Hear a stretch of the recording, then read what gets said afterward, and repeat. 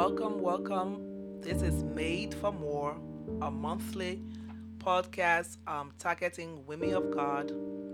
This is Pastor Maima Moore, who will be your moderator and your host. Welcome.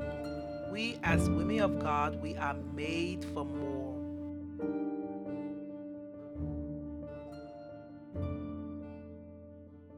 Welcome. Last month, we spoke about coming to the place where we will decrease and Christ will increase in us.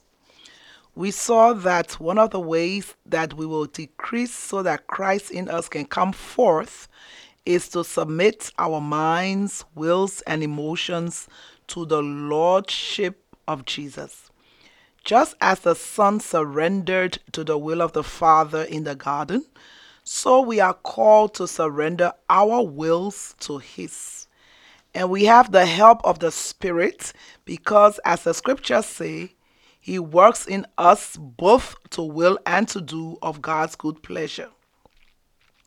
As I reflected on this, bringing our wills under the will of the Lord, I began to think about what is the thing that opposes this in the flesh. Or, in other words, what causes us, for the most part, not to want to submit to God? The Apostle James tells us what it is in James 4 6b and 7. He tells us that God resists the proud, but He gives grace to the humble.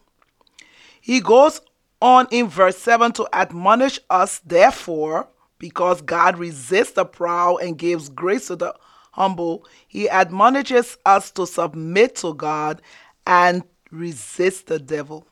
So, it is pride that causes you and I to refuse to submit to God. So today, I want us to discuss about pride. And when I talk about pride, I'm not talking about the healthy kind, but the destructive pride. It is pride that causes the stubbornness, the self-justification, and sometimes willful rebellion. Pride is what causes us to want to do it our way. As my pastor, Bishop Johnson, once said, pride is the mother of all sins. It is pride that caused Satan to rebel against God and fall from heaven. It is pride that led to the fall of man.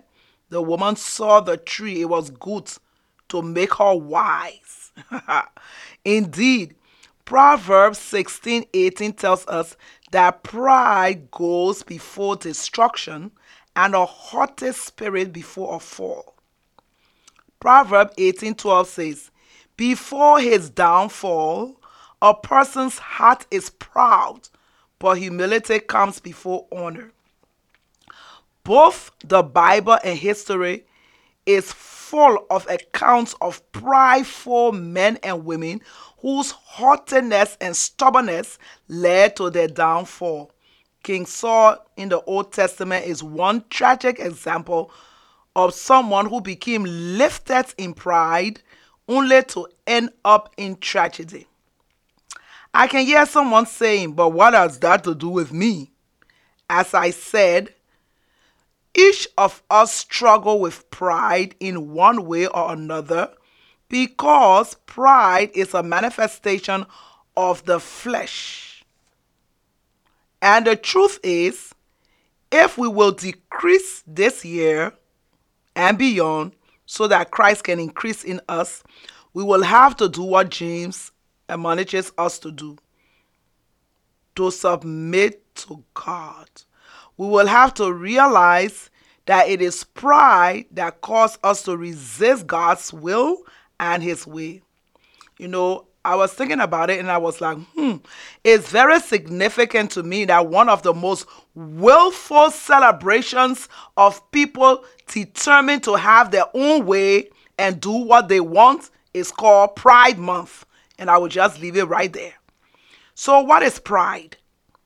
And although, like I said before, there is healthy pride, Pride in your accomplishment, in your children.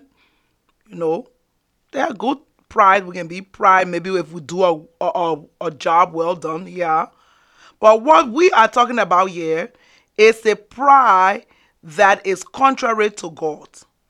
Pride, therefore, is that sense of self importance and self justification that causes a person to exalt himself and his will above that of God and of others.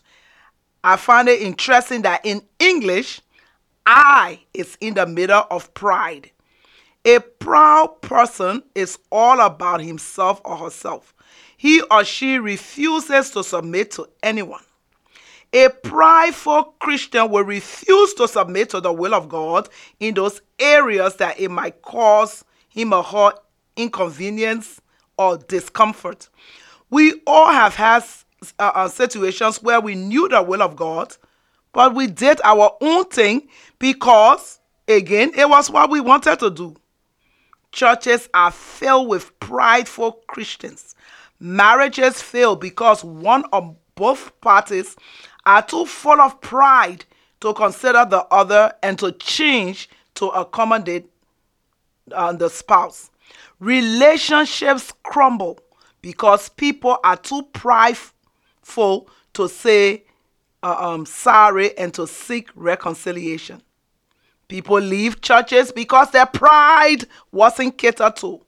No one noticed them or applauded them, or because they didn't get their way. Some are always tooting their own horns about what they have done. Social media is full with self-promotion. I sometimes wonder what happened to not letting your right hand know what your left hand is doing. Why do we need to broadcast our good deeds to the world? Why the need to share our successes, possessions, and the like? Whether we realize it or not, whether we intend it or not, pride says to God, I don't need you. My way is best. That is why God resists the proud. To resist, I believe it means that God's power is not available to those who reject his will. God's power is not available to the proud. I find it significant that we find this scripture in not only in James, but also in 1 Peter 5:5. Let me read it in 1 Peter 5. It says, in the same way, you who are younger, be subject to the elders. All of you, clothe yourself with humility towards one another, because God resists the proud and gives grace to the humble. So we are being admonished, we are being advised to clothe ourselves with humility. In Proverbs 3:34, it reads a bit differently. It says that, talking about God, he mocks those who mock, but gives grace to the humble. Dear sister, if we will decrease in 2023 and allow Christ to increase, then we will have to identify the areas of our lives where pride has taken root and cut it off. We will have to deal radically with the sin of pride and put it off. The opposite of pride, as we have seen, is humility. And God says he gives grace to the humble. The Bible has a lot to say about humility. Let me just read a few verses here for us. In Proverbs 16:19, it says, better to be lowly of spirit with the humble than to devise plunder with the proud. Proverbs 29:23 says, a person's pride will humble him, but a humble spirit will gain honor. I love this one in Proverbs 11:2. It says, when arrogance comes, disgrace follows, but with humility comes honor, or comes wisdom. In Romans 12:6, it says, live in harmony with one another.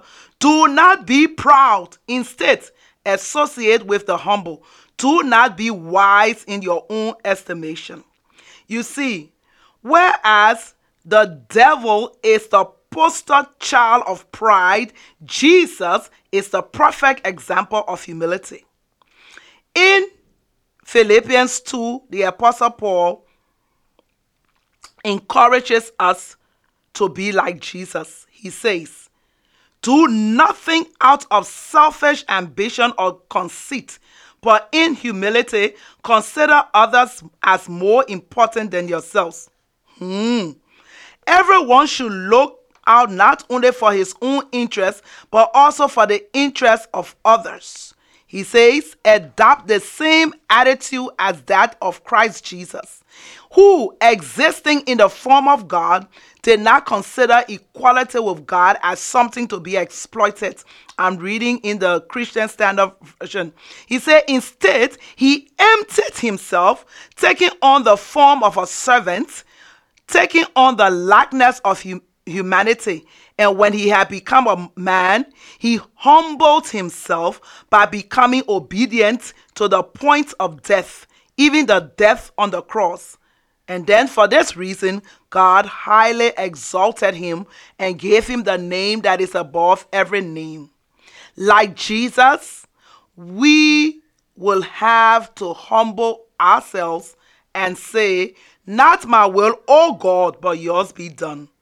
Like Jesus, we must be willing to consider others as more important than us. Like Jesus, we must be willing to humble ourselves and become obedient to the death. He was obedient unto physical death. We should be obedient unto the mortification or putting to death of the flesh. Again, as I have said so many times, it is not easy on the flesh. But the reality is, humility is a fruit of the Spirit.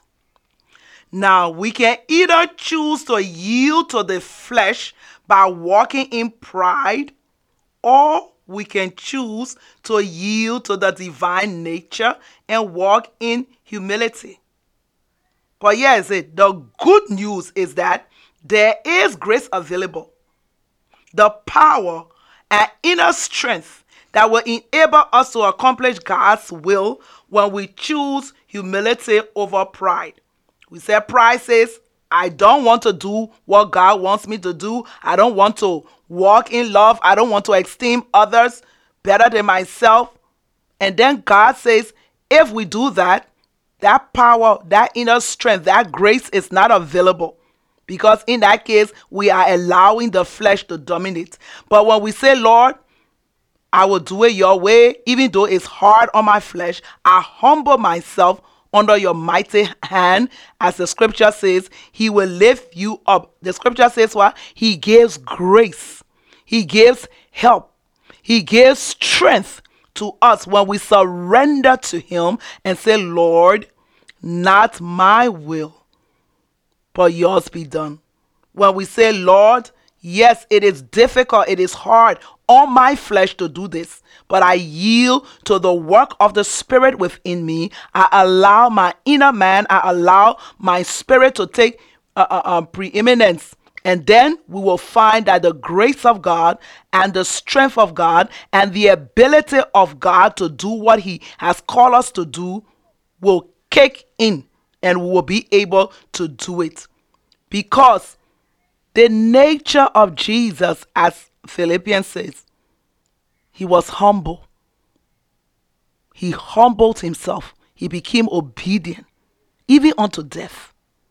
In the same way, if we will decrease in 2023 so that Christ in us will increase, then we will have to radically say no to pride, no to self-promotion, no to willfulness, no to stubbornness. And we will look at God's word, we will see what God's word says, and we will put on Christ. We will put on his humility, and we will receive the grace, we will receive the strength, we will receive the help of the Holy Spirit in order to do this. and we will see how we will manifest Jesus to the world. Because when we decrease, as I said last month, it simply means that the self life in us decreases.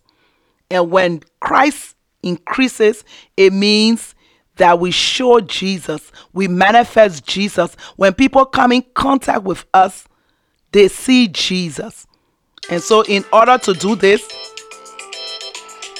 we need